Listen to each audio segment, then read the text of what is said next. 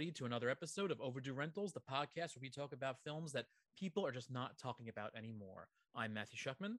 And I'm Cinema Blend's Mike Reyes. And Matthew, I think today's movie is, it's butter. It's jiggy. It's a thing. It's boffo. Well, not just the movie, I should say. Oh, yes. But our guest, because we have the one and only Chad Coleman, who everybody I'm sure adores. I adore.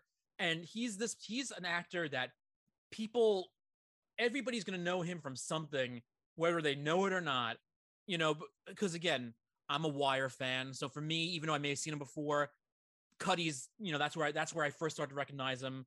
I am an Always Sunny in Philadelphia fan as well. So seeing him as Z, I love to see him as Z as much as I can, but I love the fact he's just peppered in there. People, the Orville. I mean, I'm going to forget. I mean, I can have a list in front of me. I'll still forget all the stuff, The Expanse, all the stuff that this man is in. Well, that's when you got a great career, because it's just, there's something to be said about the character actor or just the well-rounded actor. Oh, and I don't mean to cut you off, Mike, but I should. This happened. I was talking to somebody else about this because I'm like, oh, we're going to be talking to Chad Coleman. And I started listening, just like I did. I listed all those things people know him from. And of course, the one I forget is the one that most people may know him from also, Tyrese from The Walking Dead. Very true. So sorry, I didn't mean to cut you off. Go right ahead, please. No. That's a great story that just adds to the texture. Ladies and gentlemen, we've had great guests on this show, and we'll continue to have great guests on this show.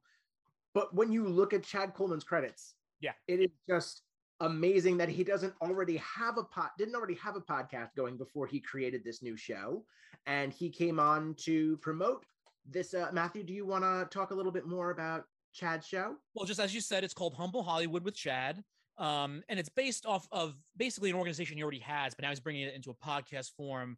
And he's going to have a lot of guests with him, people you may know, people you may not know. We'll see. We'll talk about him. Who knows? Maybe he'll mention a few of those names to us. And we'll talk about all of that after as well. But because Chad is also here, of course, to talk about an overdue rental choice. And he picked one of the true overdue rentals that you and I both highly agree on all facets, both being an overdue rental, how amazing it is, which is 29's Bowfinger. Now, yes. For those who haven't seen Bowfinger, if you haven't, it stars Eddie Murphy and Steve Martin, also written by Steve Martin, directed by Frank Oz, and it is basically about, a kind of Hollywood shutout who does everything he can to kind of get into the game, and in trying to cast the big action star at the time, he stumbles upon somebody that maybe could fill in. Yeah, not to put too fine of a point on it just yet, but there are certain sorts of movies that are sweet spots for the both of us. And looking at our list, movies about making movies are definitely our thing, because sure. I mean, Mistress was one of our early episodes. State and Main still on the list that needs to be done. And then we had Bowfinger. Like, I think this was one of the ones where we seriously in our grid comments, we were just like, yes, Bowfinger. And to have Chad Coleman pick this as his rental is just another reason why I'm extremely excited, and you're extremely excited to just let him into the overdue rentals rental counter. So yeah, I think you should get him in here because we want to talk. Let's talk, yes. Chad. Oh, we're ready. We're just going to keep it together, and we're going to welcome Chad Coleman to the overdue rentals rental counter. Sir, welcome to the show. Thank you so much for your time and for joining us. It's fantastic. It's amazing to have you here. Thank you. Thank you so much. It's good to be here, guys. And thank you for being here, for joining us, because you're here to promote. You have your own podcast coming out called Humble Hollywood. And I want to know, was this like your own brainchild? How did this come about? Yeah, absolutely. This came from me years ago. I've always, and being in Hollywood, I've always struggled with, for those who have given so much and others having so little. I've always tried to reconcile and close the gate on that. In terms of the being humble was always a reminder to put others first and think of others and help others. So this Hollywood experience is a gift for you to help others and to connect with others, those who the least of these. Give me 1 second. Yeah. So, that was on, and not only that, because what I want to do with this is I have humblehollywood.org, and so it's going to be an you have to say organization, but all it is socially conscious and spiritually conscious artists coming together to raise money for 501c3s that are like in the neighborhoods really trying to help people, but they're short on funds. And so if you can really leverage that Hollywood power, you can really help some folks, not just one or two of us showing up, but showing up in the type of numbers that move people and make them, want to buy this, buy that, or come and see us, do a reading of a play, or it's not only actors, singers, artists, any artist. So that's the vision for Humble Hollywood.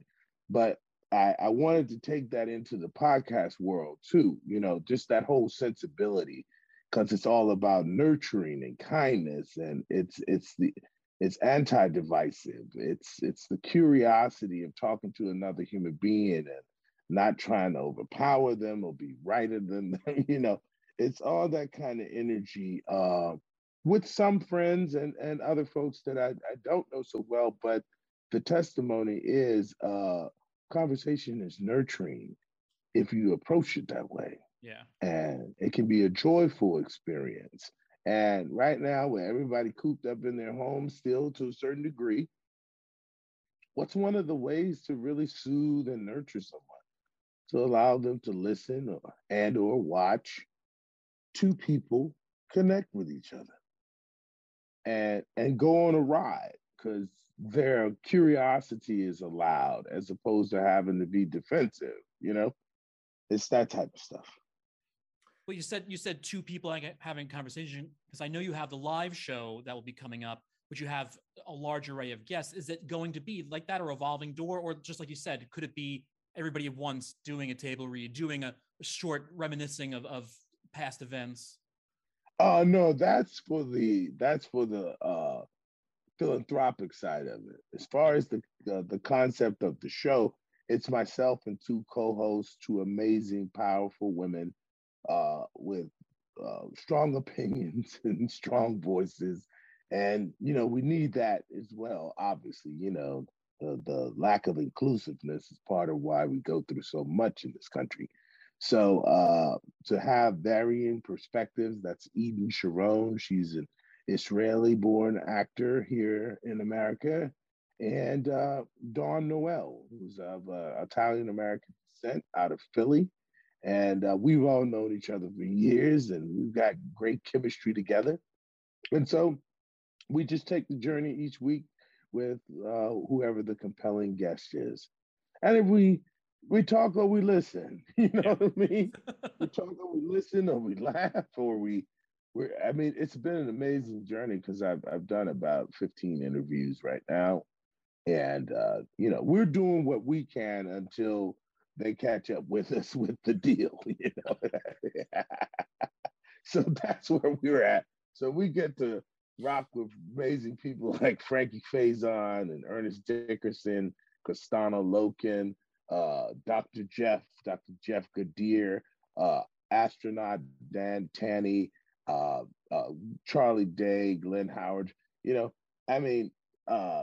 These people, just unbelievable.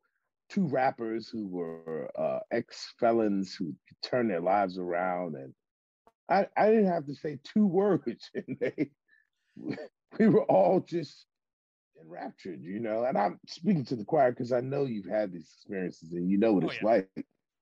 People are fascinating and incredibly compelling. Joe Morton and Tracy Moore, because they have the show, the Black Box show on Crackle, and I go on and on. Well, I apologize because I haven't let Mike say anything yet, but I just have to go back real quick because I'm now obsessed. I'm immediately going to hunt down. I can wait. I am a good boy. The minute that episode comes out, I'm going to hunt down Ernest Dickerson episode, because he's somebody that I think so many people, back when he was doing the DP work for Spike, We also have on our list to talk about at one point or another Demon Knight, which he directed, which is completely over the rental, but I think more people need to know about who don't like, they know they've seen his work, but they don't know a lot about Ernest. Right. Yeah. I told him we did part 1. I said, dude, we got to do 2 and 3 because we can't get it all in. You're an icon. And he's a huge sci-fi guy, and he's doing Raising Wolves now, but we're working on something together too. So, because he's a huge sci-fi guy, and I was able to put something together with someone. He is a rock star to him, and you probably can guess who it is. One of the most amazing scientists out there today. He is someone So I found a way to put them together to do some work. So it's pretty amazing. Even down to other folks like, Seth MacFarlane and Mike Coulter and, all sorts of who queued up, that's for sure. Besides Matthew lying to me, saying that we are not the only people with a podcast, putting that whole gag aside, we're both entertainment journalists here. And part of what I love, and I'm sure what Matthew loves about the podcast space versus a typical junket space, don't get me wrong, I appreciate the fact that we get to talk to celebrities and people in the public eye for even if it's just like 2 minutes or if it's like a 4-minute slot. But what's really amazing about the podcast experience is all the things that you mentioned, the fact that we're allowed to have a conversation. It's not just, you really have to balance between, okay, I want to talk to this person as a human being, but there's news that I want to get out there and I want to be the person to break it. But at the same time, you get into a podcast, that's more of a trusting, extended sort of circumstance. And especially now, where we are in a period where all of these media need more diversity, need more voices out there. It's just amazing that the proliferation of technology helps that. And now everybody's been in that space where they can have more conversations on Zoom, but they can also listen to more podcasts at home. Because I know before this, the big thing was, I listened to it on my drive. That's right. Yeah. And that's still part of the equation, which is why they talk about how much time, because the average drive time for someone is like 30 minutes to work. So you listen to a 27-minute podcast, on the way to work. But I was like, listen, it could be an hour. Just listen to it while you're going and listen to the rest coming home. You know what I mean? I would always say, man, it's that. But this thing goes back to the campfire, right? I don't know what language they were speaking. They might have gone, I don't know. But I know that it was a level of connectivity and there was some genuine nurturing going on and people were trying to understand each other. So from that perspective, storytelling, podcasting is a form of storytelling because the people get the story is that person's life. And so we get to be curious and we get to go in any direction they want to go. And it's full of surprises because there's always much you don't know. What's reported is one thing, but what a person authentically tells you about their own experience is another.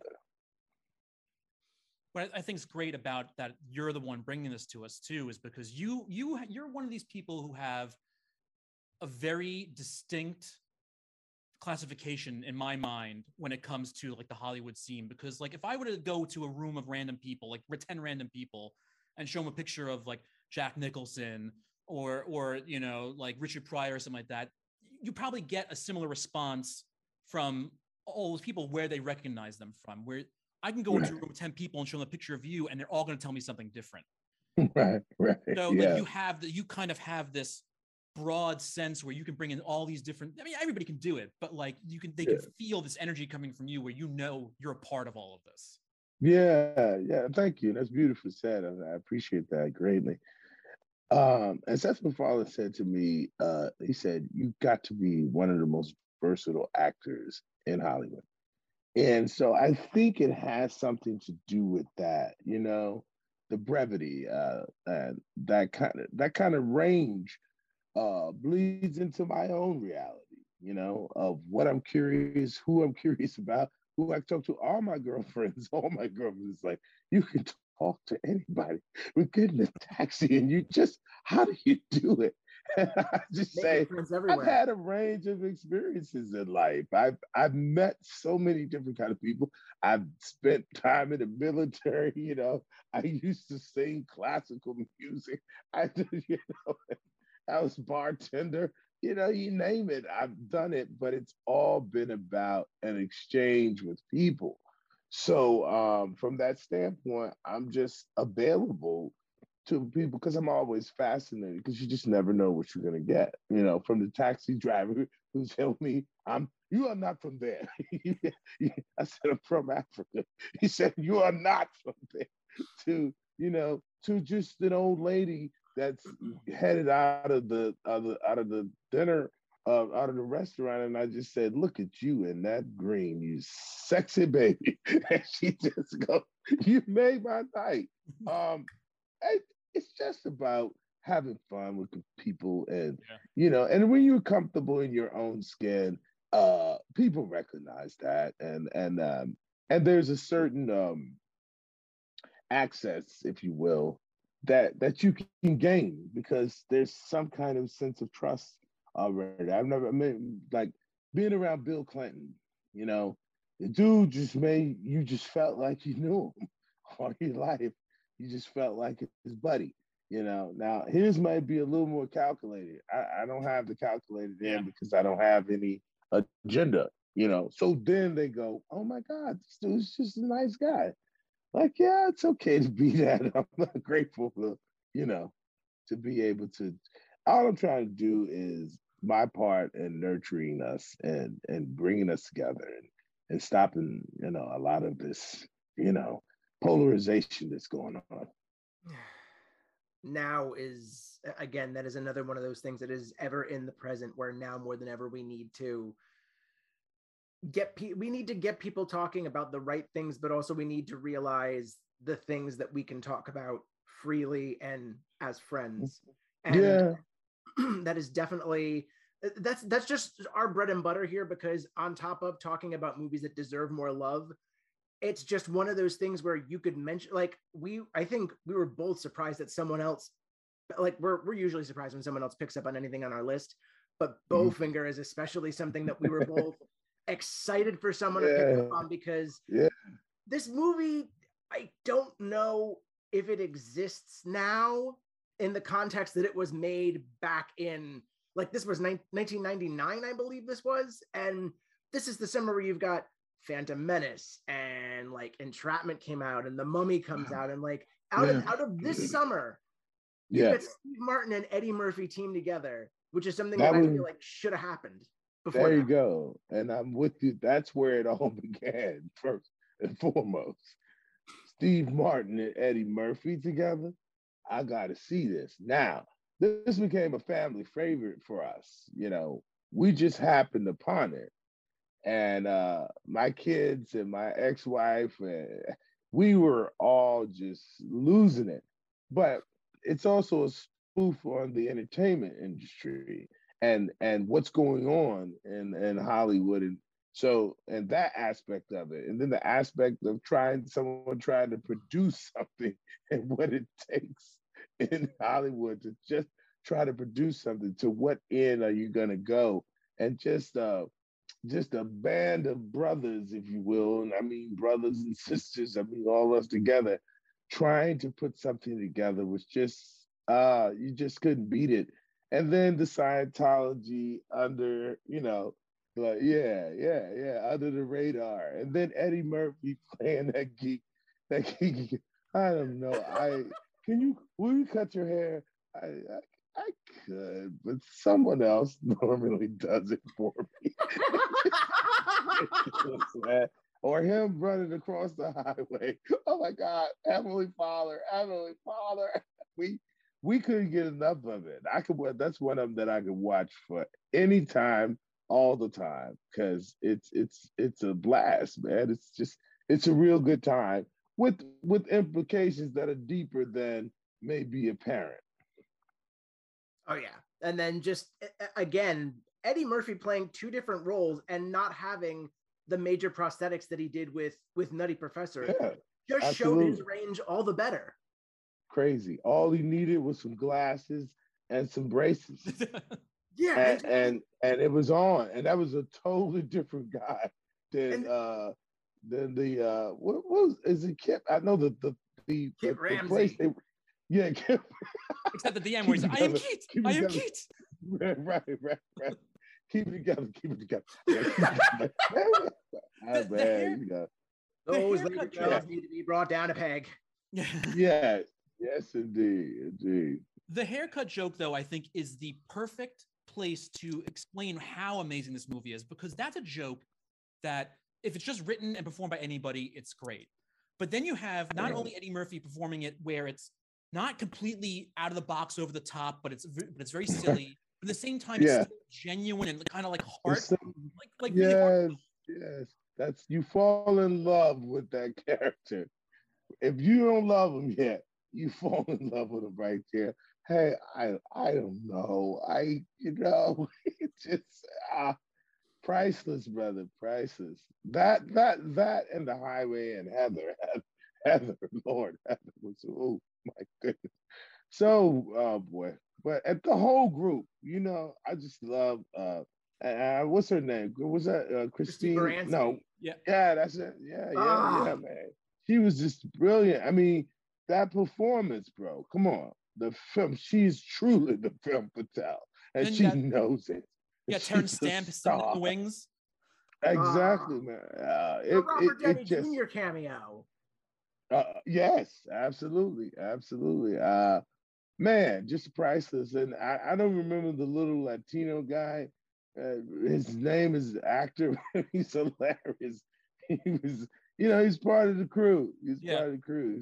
It's just like all of them, everybody having this. There's room for everyone, and room for everyone to have their moments, and then yet be as crazy and as over the top as you can get. But I love that movie. Yeah, it's almost. And we're never laughing at anyone. No. I never thought it's never that. punching down on anyone, even when that would have been so easy. Yes, I agree. That, I mean, and if I had chosen another one, it would have been Tropic Thunder. So I love Waiting for Guffman. all amazing films. Oh my God, just really just spinning it beautifully, but keeping a level of humanity that we know that these are real people. And that's a tricky balance that's sometimes, filmmakers don't often are able to reach. But yeah, these flicks are, I tell people about it all the time. A lot of people have not seen it. And that's why we want to talk about it, because this is, even again, like Mike was saying, like the films that were coming out at that time, because now even though a lot of great films come out, it's all about just like the big box office hits or just the superhero movies or the big action blockbusters, where there was a time where the comedy could have been the king of the box office, was the king of the box office. This made almost $100 million in 1999. Yeah, I don't think they paid. I don't know, what was the budget? Maybe 30 million. 55. Okay, well, yeah, they doubled it pretty much. So yeah, it's pretty like back then. It wasn't you know what I didn't know? I forgot who was the director. Frank Oz. The wonderful Frank Oz. There you go. Yeah, there you go. Now there is a career to talk about. Yes, brother. That makes total sense now. He had an iconic legend at the helm. That's great. That's pretty amazing. But I love also going back to the idea of it, also being a comment about kind of that Hollywood scene. Because for a lot of people, they think it may be far-fetched, like being a joke, but at the end with the idea that, their Mexican crew, they're now making their own deals. They got their chains on, they got their nice threads, and they're in the game already. That's right. So yeah, it was riffing on a lot of different levels that, if you don't know, it may go over your head. But being in the game, you go, wow. I mean, all of us can relate to, on some level, trying to put some little film together and you don't have a permit and you just roll up somewhere and you're doing shit. Run, everybody, we got to get the hell out of here and come to cops, man. So, I love that stuff, man. The Roger Corman School of Filmmaking. Yeah. Oh my God. It didn't just, what it did to him, you know. He's like, what the hell has happened to me? He don't even know he's in the movie. See, that's the nature of a lot of our lives. People don't realize they're in your movie. You're in my movie, and not only that, you're the star of it. Goddamn, I love it. You know what? It's again just like I know we keep bringing it back, but it's like the whole idea of like every time you think about it, another thing pops in your head, and I'm just thinking to myself, I'm gonna get those pencils, I'm gonna make them sharp. And it's just like you can't deny how great this movie is, and I'm glad that you came to talk to us about it. Of course, man. Of course. Thank you guys for having me. Thank you again, and good luck. And hopefully, we'll have you back. We'll talk about Tropic Thunder. We're waiting for Guffman, whatever it may be. All right. Hey, it's been a blast, guys. I'd love to come back. Stay safe. Take care. I will. You too. Say that again. I was saying, I hope to see you on the next season of The Orville. Oh, of course you will. Yes, major stuff, bro. They pushed it back to June, so yeah. So we won't become, but it's going to be epic. That's for sure. It will be epic. Thanks again. All right, guys. Take care. Bye. Chad Coleman, ladies and gentlemen. There's a love that comes out of that man's voice. Yes. And I really just enjoyed that conversation. And again, this is another guest where we could talk to anybody for hours. Yes. And if anyone wants to set up like a podcast marathon for charity, we'll do a live event where we just talk to people for hours, let us know. But still, the time that we did have with Chad just now, brilliant, just absolutely fantastic. And I feel like I always want to have people back. I'm just, I'm always going to, I want to have you back.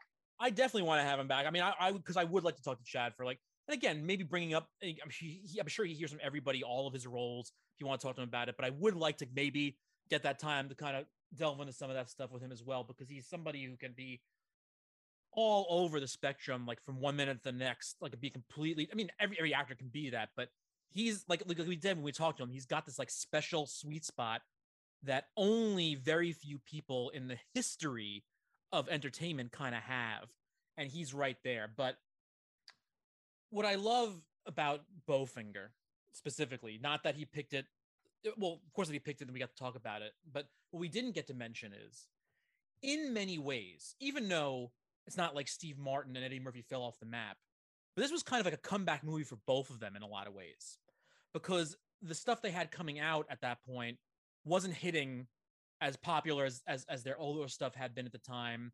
A lot of people were, they had fans of their movies, but the critical response was not it. Bowfinger was just kind of like a spotlight shown back onto them in a little bit. And it was the perfect, just crossroads of everything for all of it. Oh, yeah. I mean, to give our listeners some historical context in case they may not know, at this point, Steve Martin was doing a lot of he wasn't doing as many family comedies, but he was just coming off of The Out-of-Towners, which exactly didn't really do anything. And Eddie Murphy, I think Eddie Murphy was still in sort of a transitional phase. Well, I'm now gonna seeing as this is like bad me, I didn't have my internet open. I'm gonna look it up because I believe I've got it, because this is just. Oh wait, no, he was in a good place right now. Well, are you sure that? Oh, I thought Pluto Nash came out before this. But even after Pluto Nash, like he had Mulan and Dr. Dolittle in '98, and then it's true, yeah. And we're still 2 years out from him doing Shrek. He's still doing Nutty Professor at this point. In my head, I guess I forgot about it a little bit. But on the Steve Martin side, definitely. Eddie Murphy side, I was wrong. I apologize, everybody. Yeah, but still, you go back to 1999 and to think, okay, Steve Martin and Eddie Murphy star in something together. That's a holy shit moment. It's still a holy shit moment to look back in this so much that this is back in the era where there's a lot of things you were able to get away with when they made Bowfinger that you probably wouldn't be able to get away with this movie now. And it's not because of content, although there's a couple lines that have not aged well. One specific instance of Eddie Murphy talking about mental disability in slavery movies, and to play a slow-minded slave, he would get an Oscar, only there's another word that's used in there. Yes, but in the same breath, I mean, as it's been used in other movies past this point, which again, probably still wouldn't play. It's kind of a strange truism in the Hollywood world, which is what makes it worth it in my ways, whether or not you're offended by it or not. Oh no, it's a reflection of that kind of attitude that comes out of Hollywood. So I have no problem with the joke. It's just the terminology is the warning I'm giving. But the joke itself, no, that's. I mean, a couple of years later, Ricky Gervais would write that line for Kate Winslet saying that if you want to win an Oscar, play in a Holocaust movie. And then she won an Oscar for The Reader a couple of years later. Tropic Thunder had a whole big speech. I mean, again, that was did get picked on by you know, a lot of groups and media during the time as well, but it was there. Yeah, and Chad also did mention that because that's another great parallel. Like that would be a great double feature. But again, getting back to the point at hand. This is an era where 1999, you make a comedy about making movies for $55 million.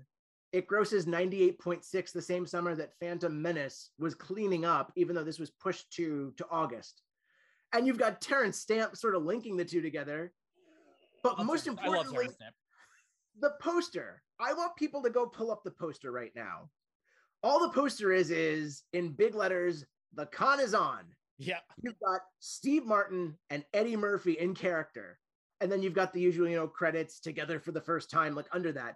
But this is such a simple poster, but you go back to 1999 and it's like, wow, you just put two of the heaviest hitters in comedy in the same movie.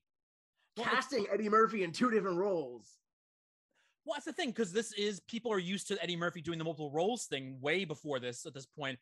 So it's great to kind of just like now pare it down a little bit because, again, we mentioned it a little bit during the interview because him as Kit Ramsey, who's the action star, is, you know, very, very kind of not straightforward because, again, the persona is very like what you expect to be that Hollywood, you know, self-inflated ego type person. But again, we see him in his Mindhead meetings, you know, breaking down a little bit. But then you have Jiff Ramsey, you know, the lost. I mean, for spoilers who haven't people watch it by now. You know, his kind of estranged brother, who is so perfectly over the top geeky, but in the same time, he reins it in. Heart-wrenchingly like sweet. He is the literal heart of this because especially that's Bobby Bowfinger's turning point where he sees him and he's like, I just like working with all these people that I love so much. Yeah. And since this is a Frank Oz movie, there is another film that I drew parallels with with this film. I don't know if that sentence fucking worked. I'll try it again. There is another movie that I drew parallels to that Frank Oz is known for. This feels like a more adult-oriented, more darkly comic, but not too darkly comic version of the Muppet movie. Okay. You have this group of cast-offs that are just have this admiration for making movies, and the movie does not punch down at them. I think I mentioned this in the interview, but the movie doesn't punch down at its characters. It punches down at the industry. Yeah. But the characters, even Daisy, even Heather Graham's Daisy, which I'm waiting for like Tarantino or someone to bring Heather Graham into the forefront again, because she really is fantastic. And just, you watch her and for most of the movie, you're thinking, oh, she's just sleeping her way to the top in sort of like a random fashion.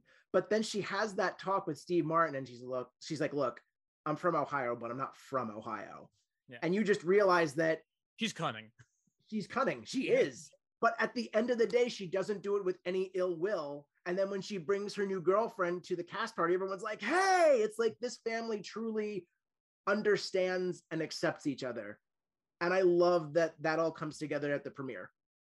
Yeah, it's again, as much as we talk about, you know, the brilliant underpinnings of how it is smart and sweet and clever and all this other stuff, it's just straight up funny. Oh, absolutely. For as many comedies I love out there, and again, you know, we talk about it because even though there are good comedies now, they're not the same to me. I also think I can watch something that is one of the most brilliant comedies of all time and not laugh, because I can watch something and go, that's smart, that's funny, but not actually laugh out loud. But this movie has all of those layers, and it's one of the few movies since it came out that still does that, and it just is so special. And everybody who hasn't seen it, you must see it. So I found some interesting trivia on the Wikipedia. Oh. Did you know they wanted to cut the freeway scene? No. Universal wanted to cut the freeway scene, according to Wikipedia. I think this is from an Empire interview. They wanted to cut the freeway scene because they thought it was going to be too expensive. And then Steve Martin's like, no, that's the funniest joke in the movie. That was a massive part of the marketing too. That was like literally your trailer, your clips. That's where it all came from. Okay, so which Eddie Murphy performance do you prefer? Which one do you prefer? Because both of them are just fantastic Murphy. But which performance do you prefer? It is tough. That is a very tough question for me to answer, because just like we were talking about, that the haircut joke, which I think is, again, could have been funny out of anybody's mouth, but the way he put it together there and the way he delivered it gives you the comedy plus the sweetness on a level I don't think many other people were going to do. And just like I mentioned again at the end of it, because this is one of these jokes that keeps coming back to my mind. It's just very simple. The idea that they try to use him as the gopher on the set, because he prefers to do that than acting. Yeah. It's just like listening. I was like, I'm gonna get coffee, and I'm gonna bring it back here, and you're gonna drink it. I'm gonna get pencil and make it sharp. It's like, it's brilliant. But the Kit stuff, when he's breaking down, when he's losing his mind, is also some of the greatest stuff I've ever seen. And I don't know how I can rank them against each other, to be honest with you. The more that I think about it, it may have been a little unfair, but I think I would choose Jiff just because of that extra dimension that's added to the character of the warmth and the emotion that Eddie Murphy. We know Eddie Murphy is a talented comedic performer. We've known that for decades, but we very rarely got to see that sort of warmth and that sort of shyness and reservedness outside of the family stuff that he would do. But that's the thing also too, because why it's easy, I think, and I'm not trying to say that, oh, you picked the easy route. That's not what I mean in all whatsoever. No. It's easier to also think Jiff's better because Jiff, the entire movie, is pure entertainment. Kit has to have scenes where it's more the straight man than anything else. And so even though he has stuff outside of it, there's less of Kit to latch onto than there is for Jiff. True. But those, again, when he just starts losing his mind and breaking down, oh God! Even earlier on, is like, again, like you're talking about the simple grin, just the simple grin is what really makes Jiff like some of those scenes. But here I will go back and talk about just exactly what you're talking about with Jiff, what we're both talking about with Jiff, because you did it during the interview. The whole break when he's telling his dream about Robert Kennedy, Jeff Kennedy, John Kennedy, talking about the Laker girls. Which is such a beautiful callback. No, but it's when he finishes it and you see like his seriousness, and you see him start to then worry about it after he says it, and his face kind of turns a little bit, and he's like almost like crying. Like that's kind of brilliant. Okay, no, you mentioning that is absolutely fair. Just as brilliant as I didn't realize that it's just a beautiful callback to earlier. He's like, oh, Bobby Kennedy is an eighth black. He looks different. And it's just that. And then just all of a sudden seeing that gag and he's like, wait a minute, this is something special here I didn't pick up on. They and taking down a peg or two. And that is still one of my favorite things that my brothers and I would reference it every now and then because they were too young to watch it in its entirety. But I was at school. It was when I was taping things like this and The Spanish Prisoner and LA Confidential and Dark City off of pay-per-view, and then just they saw the Laker bits. So every now and then someone was gonna be like, "Hey, Laker girls!" That's right. Hey, Laker girls. This also reminded me of an interesting story that we had recently, and I wish it had a different ending, and it almost did. We saw Heather Graham at the Adam Project screening. Yes, we did. And I still wish we asked her to take that photo with us. Well, all right. For those who are listening, Mike and I went to what we found out was the very first ever screening for the Adam Project, which will be coming out on March 11th through Netflix. And during the after party, we see a bunch of people, of course, and then Heather Graham's right there. But Mike and I are lined up to kind of do a publicity picture kind of thing.